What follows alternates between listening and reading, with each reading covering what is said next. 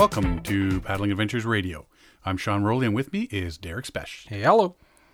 Well, we're going to start out this show not with your regular, what's new, Derek? I'll say, Sean, what's new? What's new? There was a bit of a boo-boo this evening, but it was a pleasant boo-boo. It was a pleasant boo-boo. So I have a friend that's right into beers, and I'm not talking Derek. I mean, we're talking beer conventions, beer collecting, beer tours, everything, beer, breweries, beverages, the whole thing. And he got me back in 2007, 2008. He picked me up a bottle of Fuller's 2007 bottled conditioned vintage ale limited edition 10th anniversary. It's a 500 milliliter bottle of Fuller's vintage ale, and it got a serial number and everything on it. And you're supposed to sit there. They say, what does it say on the back here? Something about although we are obliged to state a best before date of 2010, like a fine wine or whiskey, this mellow golden ale will improve with age for many more years. So it's like a nice fine bottle of wine that you can lay down, cellar it.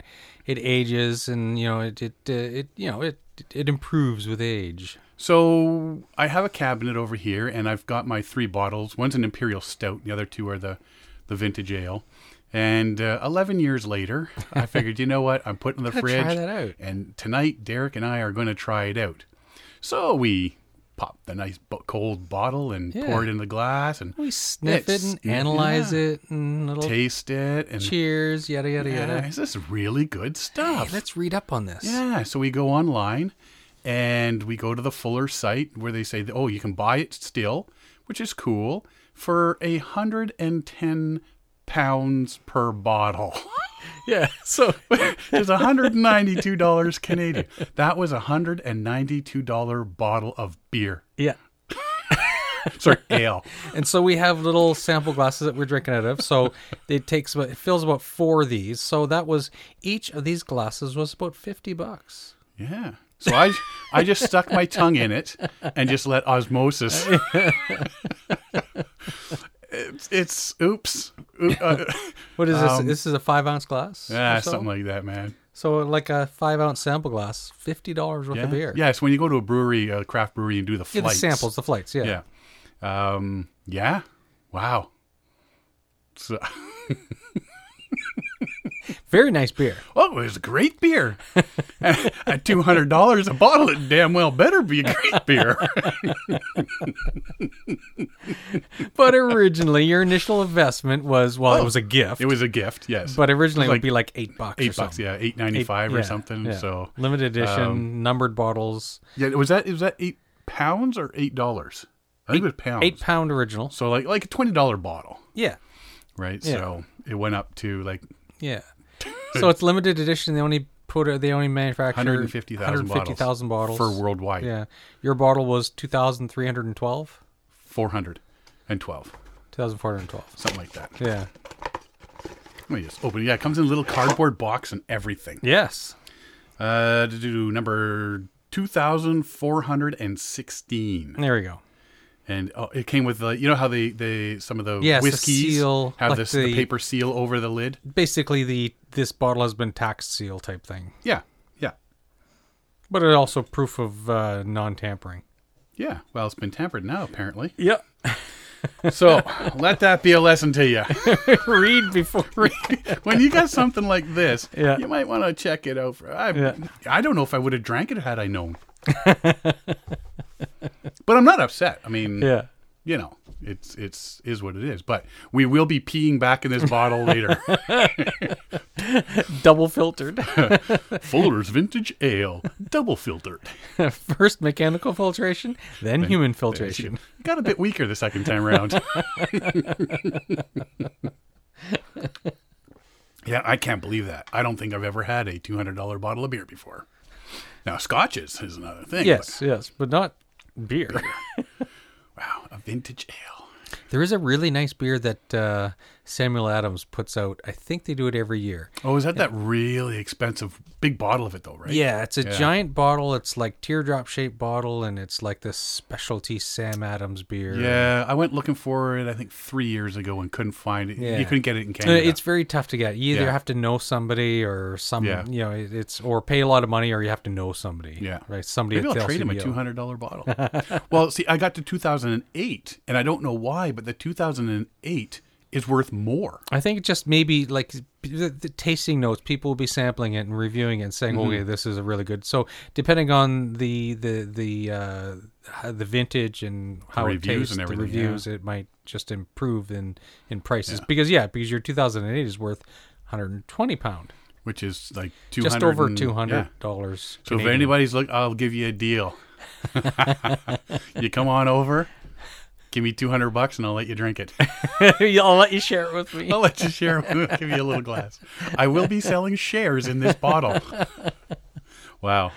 No, it was good. I mean, like I say, I don't know that I would have. You know what? Something like that. If you see that it's going up and up and up and up and up, Yeah. you're never going to drink it. Yeah, just you're gonna going to sit hold there off. You're and going to then- hold off, and then it'll either spoil or it'll. Yeah. Yeah. So it is what it is. And yeah, I got that other bottle. Now I know when I go to crack that other bottle, Yeah. then it'll be, by myself. That'll be a special Yeah. occasion or something like Yes. that, right? So, and following up, Yes, the follow-on beer. so this is like the guy that came on after Queen at Live Aid. Oh yeah. This is the beer that's following this one up.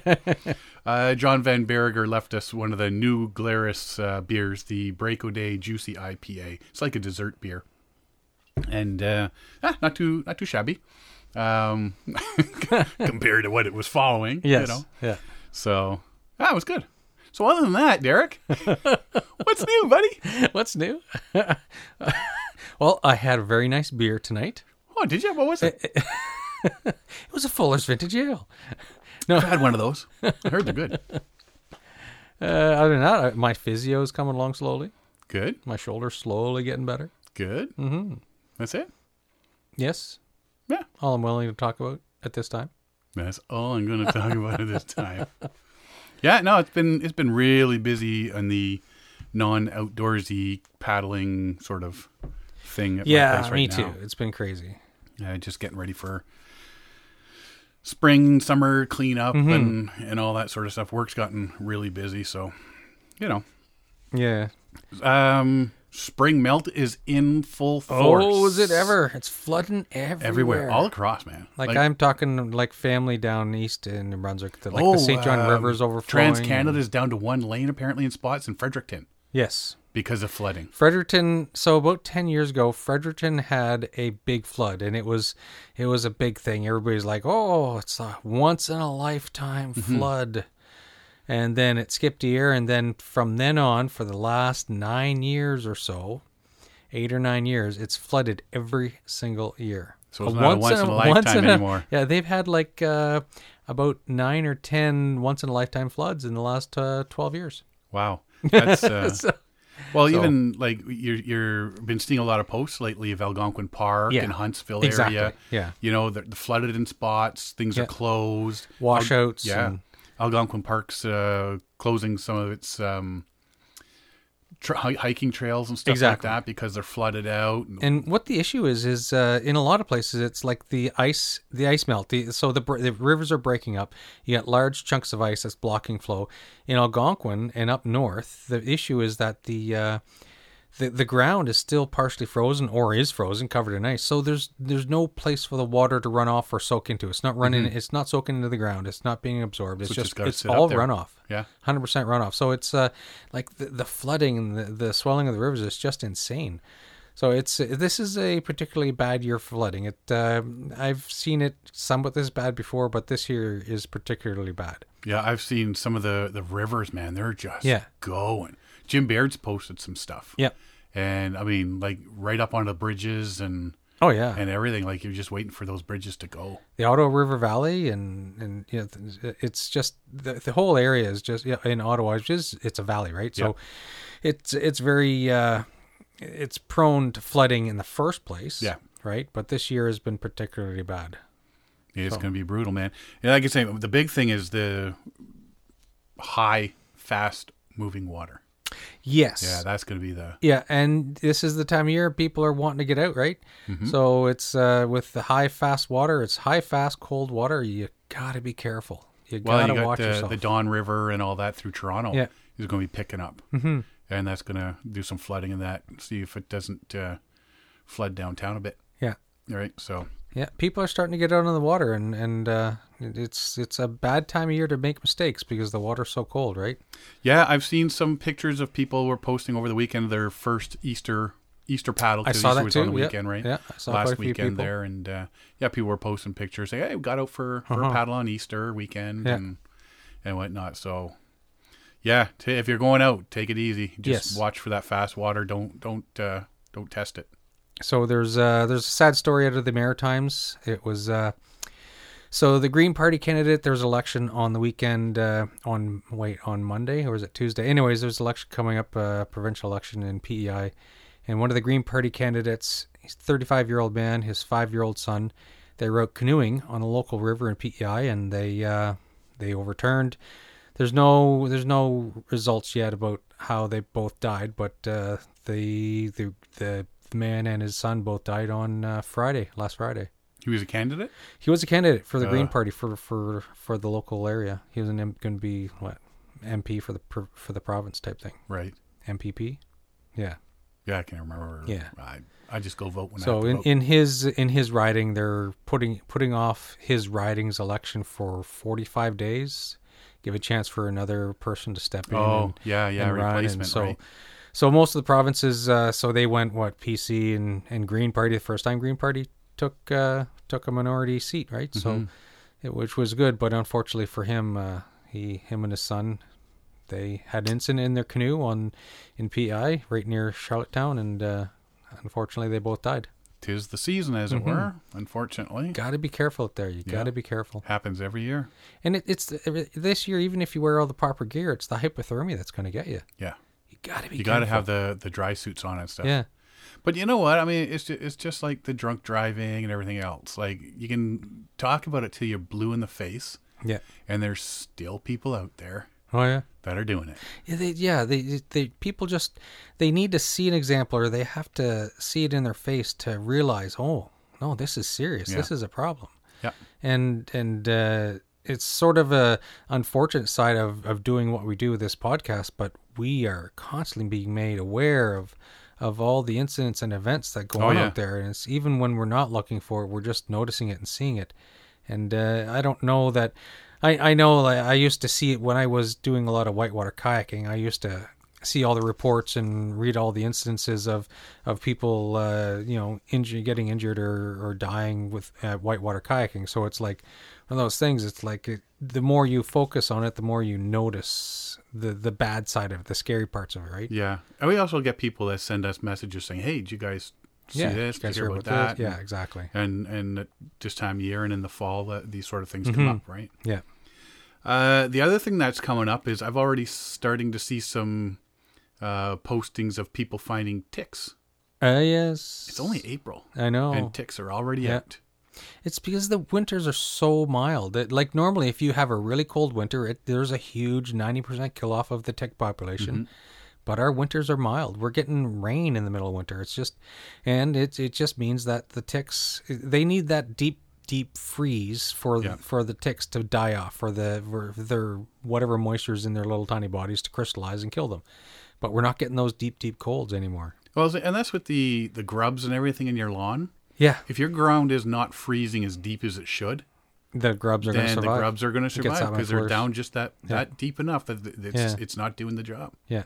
And that's an issue. So, but anyway, so watch for ticks as well because they're out.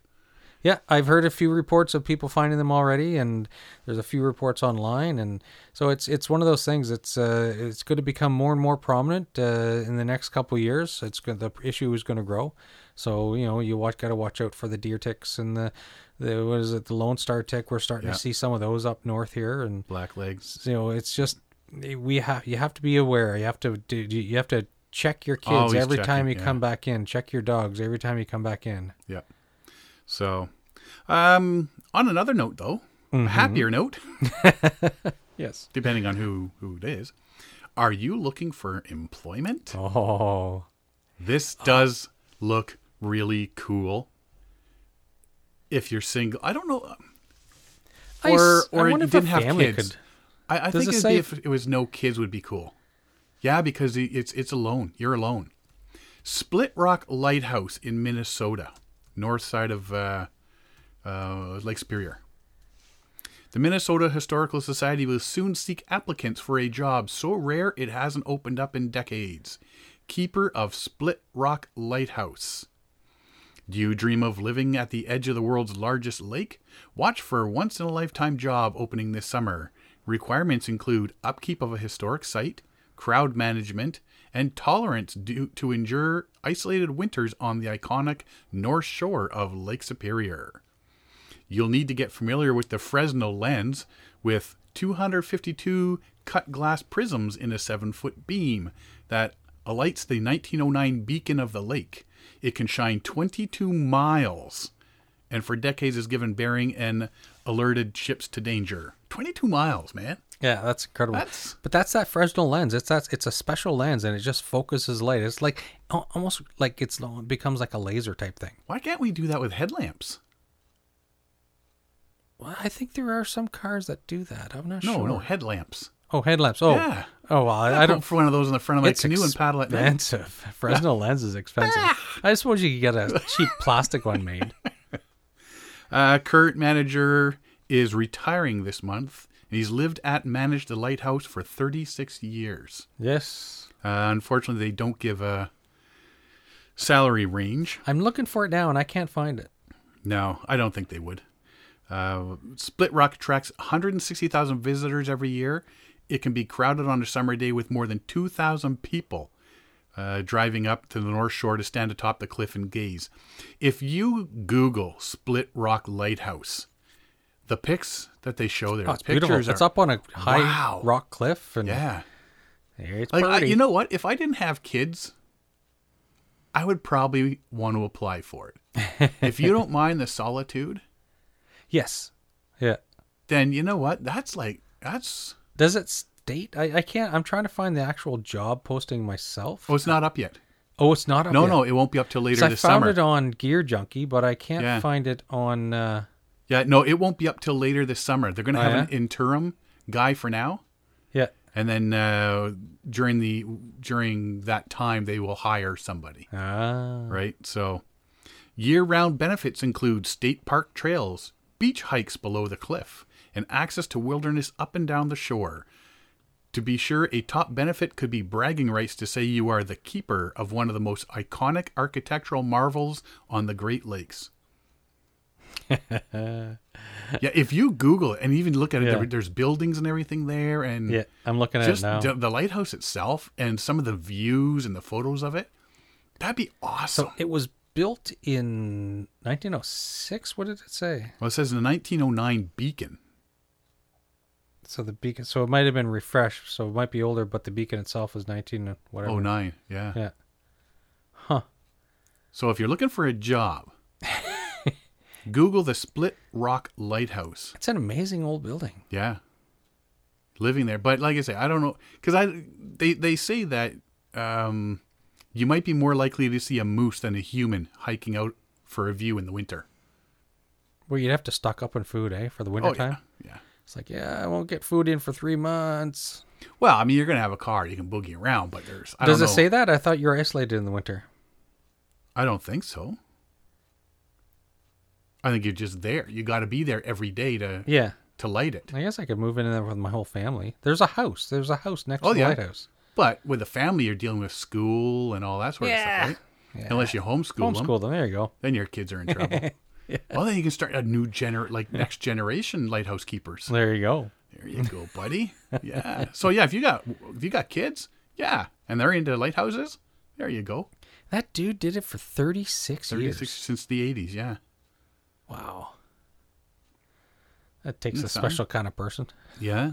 Didn't say anything about a wife or kids or anything. No, so no. Yeah. Maybe he just hates people. Except in the summer where he's got to deal with He's them. swamped. He's invaded by its hordes of people. Yeah. It'd be like nobody all winter, and then all of a sudden, Yeah. be like mosquitoes. Oh, there's no mosquitoes. And all of a sudden, Yeah. you know. Inundated. Yeah. So Split Rock Lighthouse in Minnesota, if you're looking for a new job and something totally different, Beauty. keep your eyes open because this summer they'll be accepting applications. If you're getting ready for tripping season, like most of us are, camping, canoeing, kayaking, all that sort of stuff, you might want to be hitting the internet and keeping an eye out because lots of new and upgraded gear. I've been seeing tons of stuff. Yeah. Nemo, A lot of it. Marmot, Yeah. and Yeah. North Face. That I keep getting emails from these guys saying, "Knew this, knew that. Did you know Upgraded. this about Nemo? Did you know this about our gear?" And Yeah. there's all kinds of stuff. Yeah. So the tents, sleeping pads, canoes, kayaks, stand-up paddle boards, everything is all on sale or going on sale, new and improved. Well, it's funny. Like you think to yourself, how do you improve on a sleeping bag? It's a sleeping bag. Mm-hmm. But there's some of the newer designs coming out now. They're coming. I've seen some of the guys I hiked with this winter. They made their own sleeping bags, but they're a quilt bag. It's just a big down-filled quilt. Right. So this is big on the market now, and so a lot of the manufacturers are starting to build their own quilts, down-filled quilts. Right. Mm-hmm. So you lay on your sleeping pad and you just throw this thing over top of yourself. Right. So it doesn't cover your back. It's Oh. but Grant Brewer, he's one of the guys I camped with, did the presidential traverse. He's built a couple of them now, and he swears by them. It keeps him warm. He has no problem. You've got a insulated pad, so you have two pads under you. One for the air gap, so you have an air mattress plus one of those Z-Lite things, right? Mm-hmm. And that keeps you warm from underneath. And then this down-filled quilt, and he said it keeps them nice and warm. Really? And the easy movement, you're not confined, you're not constricted. Yeah, see, It's I'd weird. still want... It's weird. Yeah, I'd want something around me still. Yeah. But there's Especially all in that kinds of kinda new cold. designs too. Like there's different mummy style bags.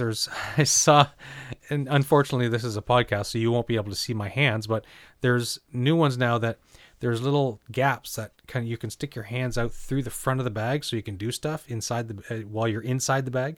It's got little armholes. That stick out of the bag. Yeah.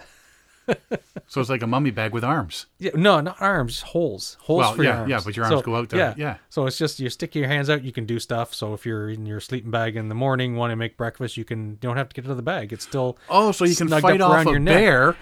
while you're stuck in your bag. Yeah. Awesome. That's awesome. So I've seen some of that, but there's a couple of weird designs. I thought to myself, what? How do you improve on a sleeping bag? A sleeping bag is a bag, but a bag you sleep in. Like, you know what I mean? Well, new materials. Yeah. Lighter, smaller. And they're coming out with warmer. new fill materials. Yeah. Like there's this new special. Oh, I can't remember what it's called.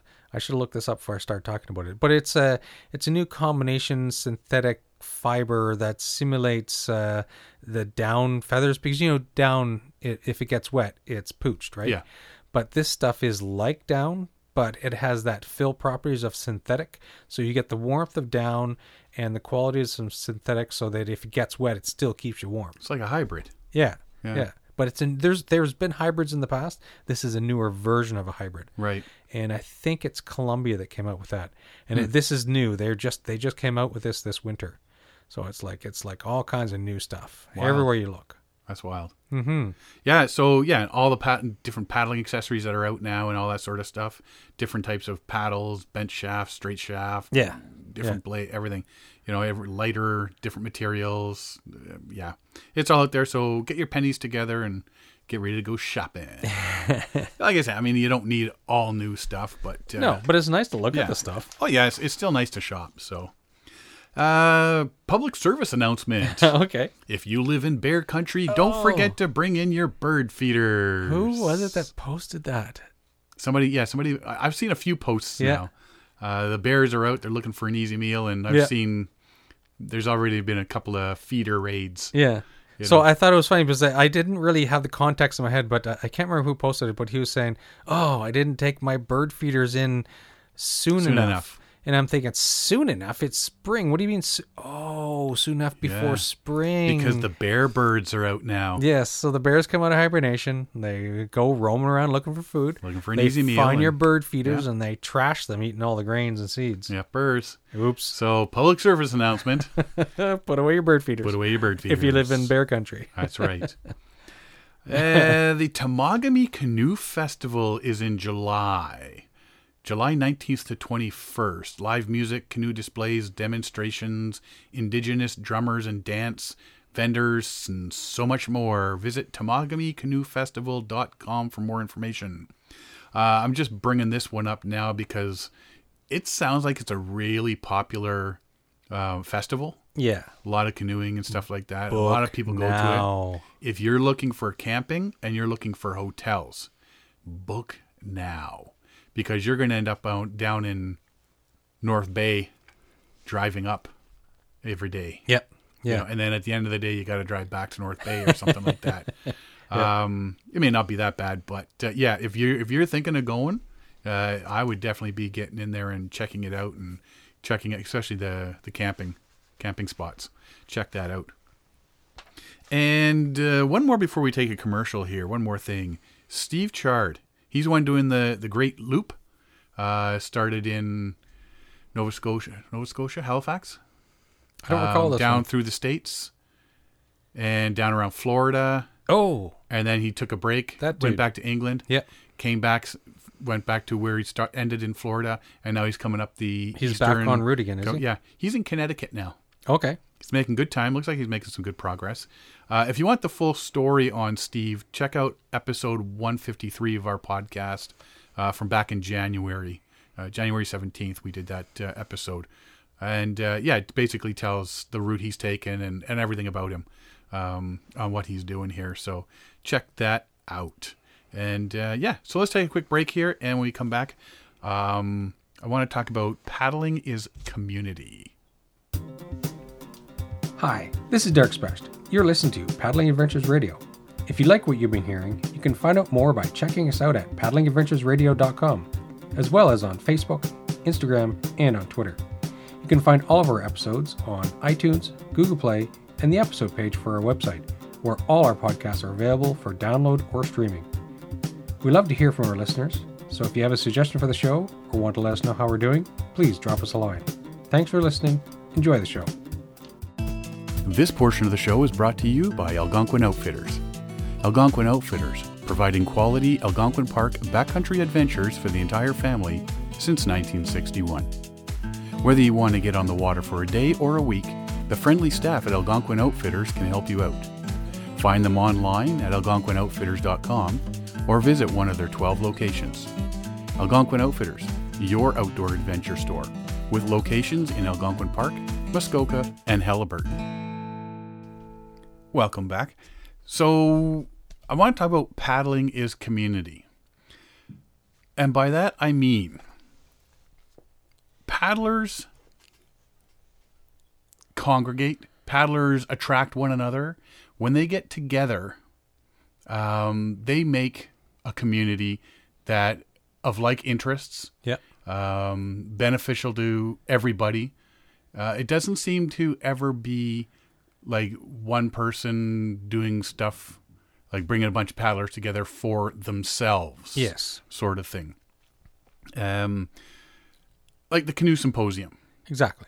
right? We go to that, and it's canoe paddlers, trippers, everything, all under one roof, like 400 of us getting together, discussing different topics, dealing with getting out there and paddling, canoe tripping, all that sort of stuff.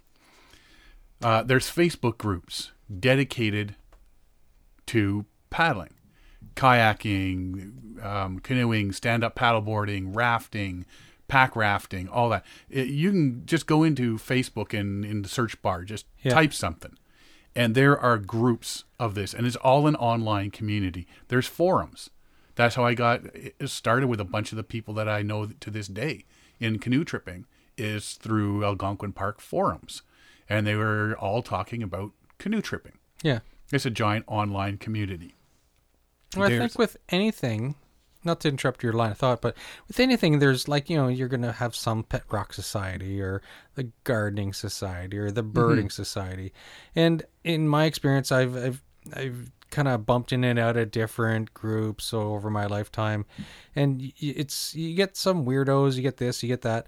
But what's always impressed me with the paddling community, or maybe I just I haven't yet bumped into the weirdos, or maybe I am the weirdo. And I just don't know about it. Large group of two. But I find it's a very mellow and straightforward group of people. There's nobody clamoring to pick out the individual attention, or, you don't get the whack jobs. There's just this really, it's like family. I really appreciate the fact that the paddling community is so like this cohesive and together group of people that share their stories. They don't hoard information. They don't keep secret this, whatever. Like, there was, of course, everybody keeps their secret fishing holes and stuff like that, which is understandable. But as far as community and sharing amongst the community, your individual knowledge and helping others improve their own skills, or whether it be camping or paddling or, different techniques or different gear. It's really nice to see the sharing and the togetherness for the paddling community. Yeah, everybody gives it freely.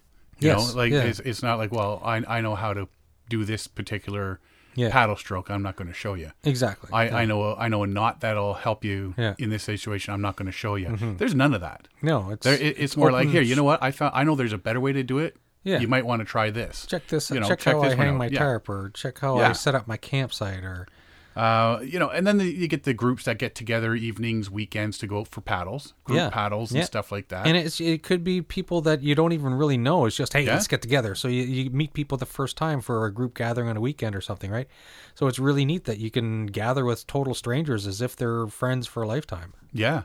And you know what? Even when you can't get out paddling, like, people still get together in a group and, go for a beer or something like that and talk about paddling. Yep. Still, right? So that's what I mean by the community. And it's not just canoe trippers. It's not just kayakers. It's like everybody that has a paddle. Yeah. Right? They all have their groups and their little communities that they get into. Yes. And if somebody needs something, there's always somebody there to lend a hand for it. Mm-hmm. Right? And what's gotten me over the last while is, even when it comes down to people that you don't know, and after the canoe symposium, I hit the Monster Sea 24-hour paddle against cancer that Warren King and from Mackay Paddle Surf was hosting down at Frenchman's Bay here in Pickering. And they had 9 of them out there stand-up paddleboarding for 24 hours, raising funds for a local person who is going through some sort of cancer right now. And it's money that they give directly to. They raise funds and they give the money directly to this person and their family to help, pay off some bills and stuff like that. And it's like, they don't even know this person. Yeah. They just know, you know what? We're gonna do this event, and we're gonna raise the money, and we're going to give this person the money to help them out, and it's really cool, because the first year they did that, this year, the person they helped the first year was out paddling with them. Nice. Right. So it's like, you know what, like, 3 years ago, I think it was 3 years ago, like, they didn't know this guy from Adam, and, They fundraised. And now he's out there helping them fundraise for future people. Right. Giving back. Right. Yeah. Which is really cool. And that's what I mean. There's that community sort of thing.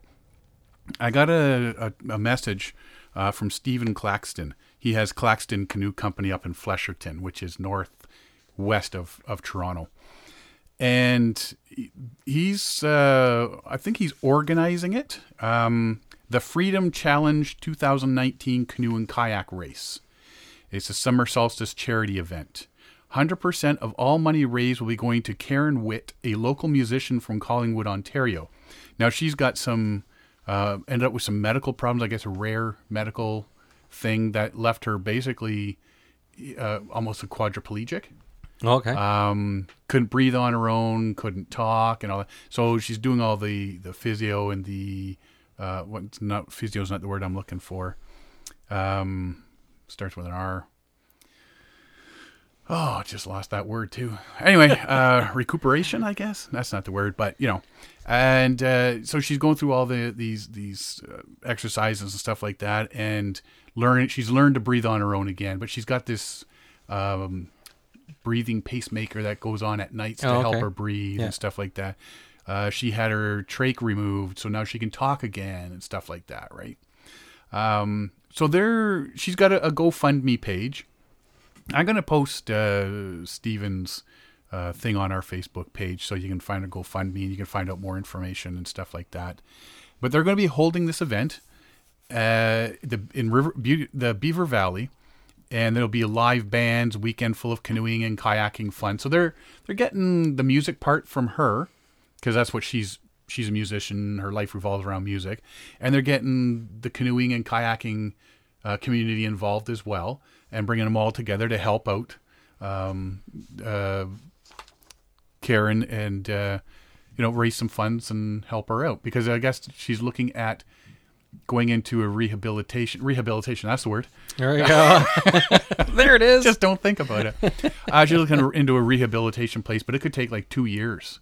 Oh, wow. And she's not wanting to sit in a hospital room for 2 years. No, that's... So they're trying to make it so that she can do upgrades, her and her husband can do upgrades to her house, so that she can spend the next 2 years at home instead of the hospital. Right? More independent. Yeah, more comfortable. Get her life back. Yeah. There's camping at the venue for participants of the race and volunteers. $20 per person at the gate and $20 per person for camping.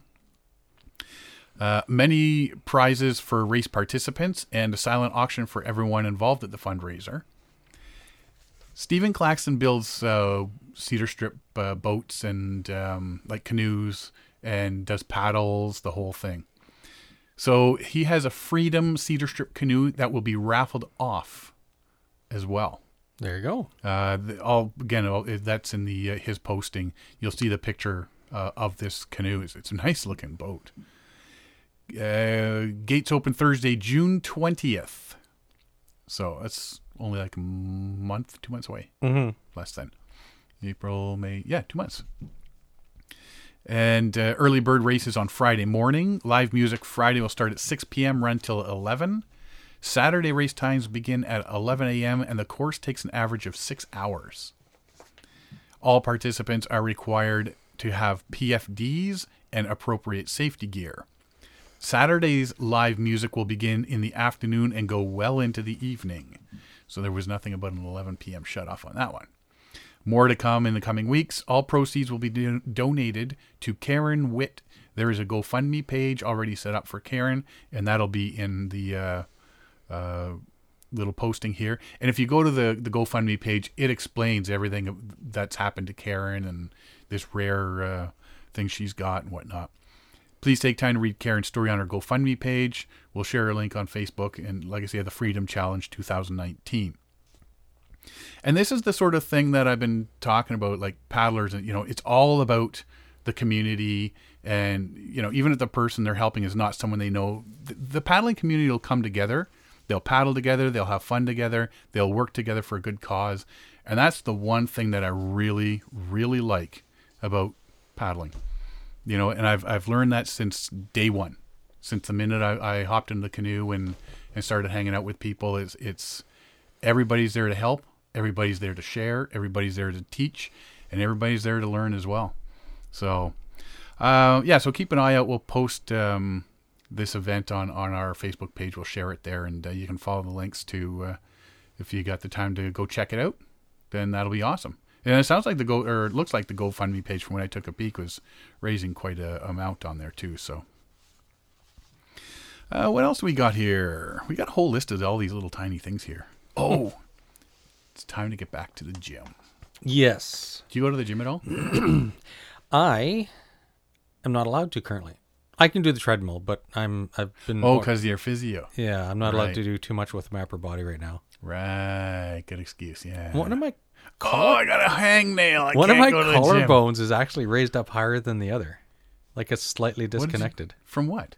From whatever I did. I don't even know what I did. It was from the Presidential Traverse. I damaged my shoulder. A backpack, maybe.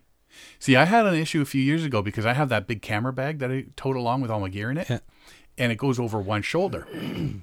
And I was finding that I was having problems with one of my shoulders. Okay.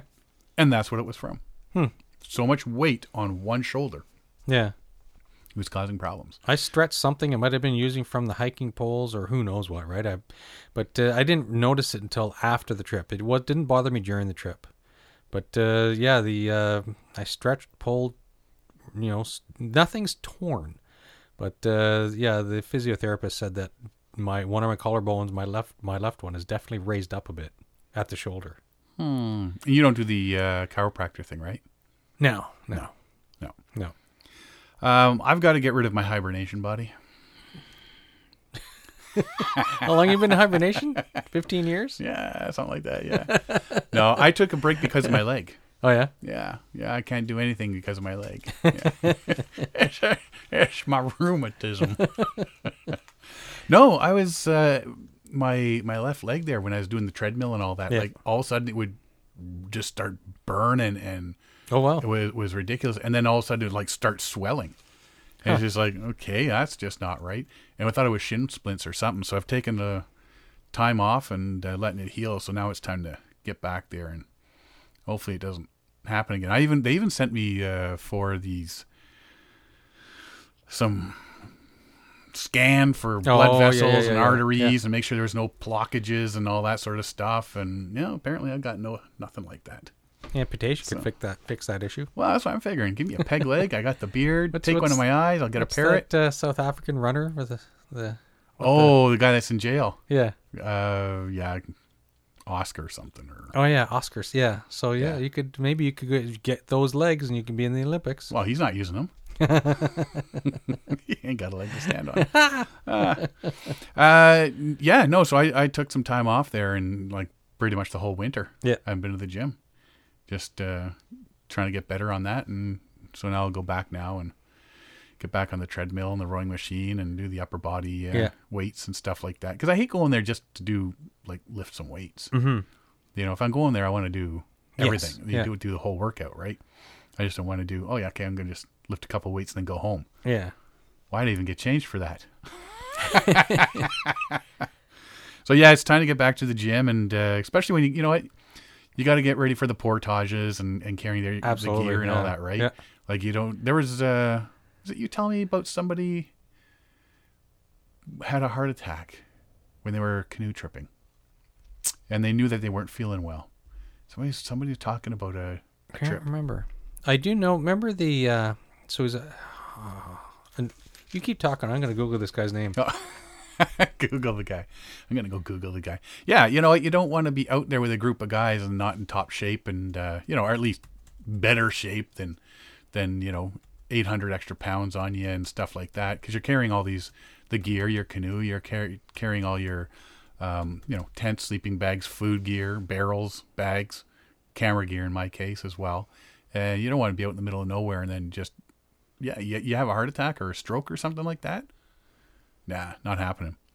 Who's this guy you Googling? So his name is Ken Danby. He, you might have seen his At the Crease artwork. So if you look here. See this? Recognize that photo? It's the famous picture of the goalie. Yeah. So Ken Danby, he wasn't a player himself, was he? No, but he was a famous artist. And so he's got some artwork in the National Gallery of Canada, I believe. Anyways, he had a heart attack in Algonquin Park, and they had to. He was with his wife and family friends, and they had a heart attack in Algonquin, and had to get him out, type thing. But he didn't make it, so it was unfortunate. But it's you need to if you're going to be doing, and I'm bad for this. I push myself too hard when I go on these trips, and it's like, whoa. Geez, I can hear my heart beating. I should slow down a bit. Mm-hmm. Because it's just one of those things, and that's probably how I'm going to go. Is because I prepare myself for these trips, but I push too hard when I'm on the trips. Where do you find it's worse, on the portages or like if you do like a 4-hour paddle versus a 20-minute portage? It's the portage. Yeah. Yeah. So I have pretty good upper body strength. I can paddle all day. It's and I never get tired. I just get sore, and I'm sore the next morning type thing. But then after about 20 minutes of paddling, the soreness goes away, and I'm good again for like 4, 6, 8 hours paddling. But it's the portages. It's the big leg muscles. When I start climbing over rocks and climbing hills with a canoe and a bit heavy pack, it's that's the hardest part for me. So it's the big leg muscles that I have to work on so that I can survive the portages.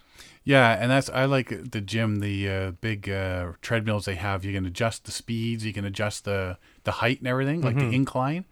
And so so you can make it like it's going up and down hills and stuff, sort of imitate a portage. They've also got the stair climber machines. So it's like you're on this endless staircase. Yeah. Right? And you can change the speed, you can change the difficulty of how fast it goes, how slow it goes, how, I guess, the pressure, whatever, that sort of stuff. You know what? And it really makes a difference. And those sort of things really help out and build up the leg muscles. Yeah. I know I find that, especially at on a 10-day trip or something like that with a lot of portages, my one hip starts to get a bit tender. Mm-hmm. So I'm thinking when I'm 90, I'm going to have a hip replacement. 90? Yeah. Yeah, I'm saving up now. I'm putting my pennies away. I don't know if they replace hips from people that are that old. Why not? It's not worth it. To who? To anybody. Hey, you sit in the couch. You're not going anywhere anyway. You don't need that hip. They, if you really have to, I know 2 guys at work who had their hips replaced in their 30s. Really? And they had them, the doctors were like, no, you're not old enough yet. You're not old. Because what it is, you get a hip replacement. That new hip you get is only, wears out. It's got a certain amount of mileage on it. So, and then you'll have to get another one. So what they try to do is get you to hold off until you're at least in your late 30s or 40s before your first one. Both these guys have bad hips in the first place, born, genetic, whatever. Right. And so they were pushed off. No, not yet. So finally, late 30s, they said, "Okay, fine, we'll do it." Right. But at the tender age of 90, I don't think that they will do that. Force them. You will give me my hip replacement. You'll give my hip replacement now. My dad has ankle issues, and they wouldn't operate him. They said, "No, you're too old for this. For one, you might not survive the surgery." Like an ankle replacement? Well, no, he broke some bone off his ankle, and it ground up into like about 150, 200 slivers of bone. Oh. So they went in, took some of it out, but they left some in. They said, "No, we're not going to do the rest. You're too old. It's not worth it." Awesome. I was going to run a marathon until they told me I was too old. Yeah. Well, Dad's in his 80s. So? Wow. You people and your age discrimination. Yes, I know. If you got a lot of paddling coming up this season, I mean, even with the kayakers, you're sitting down and you're doing you got the movement at the back, the hips and all that. You got to get going as well, the shoulders. Yeah. And all that. So there's all those different exercises depending on what kind of paddling you're doing. Stand-up paddle boarders. Yeah, you got to stand a lot. So, and I've only ever been on a stand-up paddleboard twice. One time was like 5 minutes at a friend's cottage, and the other time was when we went out on Frenchman's Bay with Warren King. Yeah. So we were out there 2 hours, hour and a half, hour and a half, 2 hours. And so I was, for a first time, I thought, oh, my lower back is starting to get sore. I've been standing too long and not moving enough. And really, you can't just adjust I imagine with a lot of experience I could, but at the time I was very nervous about moving my feet around because I didn't want to dump, right? Yeah. So it's like, oh, my hips and knees are sore. I got to move, but I don't want to move because I don't want to fall in. But so it's stand-up paddleboarding. I don't know that, I can't imagine spending 24 hours on one of those things. No. That's holy cow. But you know what? Like I say, if your muscles get used to that certain kind of activity. Yeah. Warren, he teaches. Yes. He's got his own business that he teaches. So he's used to it. He's acclimatized to it. Yeah. So that's not going to bother. It's just like you say, somebody getting, I can't paddle for 8 hours in a canoe. Yeah. Well, I can. I'm not sure. I'm not sure what you do to prepare yourself to get back into the season on a stand-up paddleboard, because it's not physically difficult. It's the standing around on the paddleboard so long. Maybe stand on a beam or something. Like I guess. Make yourself some sort of square beam, stand and paddle. Because there's rowing machines, there's kayak rowing machines, there's whatever that rowing machine is for, like the regular racers. one, yeah, the racers. Yeah, like the sculling, the rowing machines and stuff like that. And all those that's all about upper body or just core strength, right? Yeah. There's a lot of core strength and stuff there. But stand up paddleboarding, it's like, oh, stand there for 3 hours. Yeah, stand Get there for ready. 3 hours and just move. Yeah, it's a bit more than that, but I wish they had a kayak one at my gym. Yeah. That'd be cool. I saw somebody post, I can't remember where, but he made his own machine, and he posted his plans for building it. So I said, hey, that's pretty cool. Yeah, but then I got to find a place to put it. Yeah. It's going to be sitting right here. Yeah. We're going to be doing the podcast on the rowing machine. Well, what I've done is, it's an exercise band for when you do physiotherapy. Mm-hmm. So it's a big elastic. It's like a 5-inch wide chunk of elastic. Yeah. And so it's when I was testing out to see what kind of damage I did to my shoulder, I tied it to the paddle on the tip of the paddle, and I sat on a chair and I was paddling. Right. Just to see if I could do it, right? So that's something that you could do, is you basically get a bunch of medical tubing or something tied to a paddle, and you can paddle in the winter and maintain that upper body strength, the shoulder and upper body strength for that repetitive paddling, right? Yeah. So Well, everybody comes up with their own thing, but yeah, if you sit in a chair and just do that, yeah, you can do that at home, yeah. right? But now that the weather's nice enough, as soon as my physiotherapist says I can do it, I'm going to get out on Lake Ontario and start paddling, right? Yeah. Get ready. Well, you'll have a kayak. We can meet. There you go. Like, I don't even know what because you'd launch from Clarington, or not? Yeah, Clarington Beach, right? Yeah. Bowmanville Beach. Yeah, Port of Darlington or something Darlington, along yeah, that way. that's it. I would go from Rotary. Yeah. That's a long paddle. Yeah, but you're only going halfway. Yes. And hey, buddy, we Hey, turn around and gotta go back. Took me an hour and a half to get here. 3 hours to get here. 3 hours to get back. Yeah. Yeah. Here's your mail. Well, I do have to get out and start canoeing. I got to start really getting myself conditioned because I got that big trip coming up in early June, right? Yeah.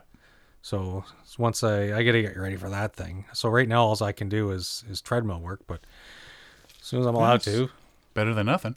Yes. Yeah, I keep my cardio up and stuff. Yeah. Yeah, because when it comes to the portages, I got to have my lower body, my legs have to be ready for doing the portages. Good times, buddy. Good times. Days are coming. Yeah. So, yeah, no matter what you're doing, what sort of paddling you're doing, time to hit the gym. Yes. Spring. Get rid of the dad bod. Yes. But dad bods are in. Yes, that's what I hear. Yeah. I don't believe it. Whatever. No, I haven't gotten any personal feedback on it, but No. they say that dad bods are in. Yeah, they do. Yeah. I don't know who they are, but they sing it. Last topic I got here, and I've just called it unfounded paranoia. Do you ever see something and you're just adamant that it's wrong? That there's no way you're going to try it if it's a piece of gear or something like that? Yeah. And you don't know why you feel it is wrong, but it just totally makes you uncomfortable. Yeah, I get stuff like that. So whitewater canoeing, the open canoe, the small little playboat canoe Yes. style, Yep. the small ones with the flotation bags Yeah. and everything. You wear your helmet, right? That's I've been one of those things that seeing- I'll never do. What, wear helmet? No, one of those stupid whitewater canoes. Well, that's They look not- crazy. Yeah. Oh, yeah. But I've been seeing the full face helmets Oh, yes. Yes. with no, there's not a visor. As far as I know, it's there's just no a visor. chin guard. It's this chin guard piece that comes Yes. out, but it reminds me of a motorcycle helmet. Yes. Yeah. And I'm thinking that can't be safe. And it doesn't matter. I've got ABS injection molded shell. This is from the Shred Ready standard full face helmet. This full cut helmet shields your head while you tackle Class 4 rapids. Face mask provides lightweight protection. ABS injected molded shell, multi-impact molded EPP foam liner, HOG 3.0 retention system fits solidly behind nape of neck.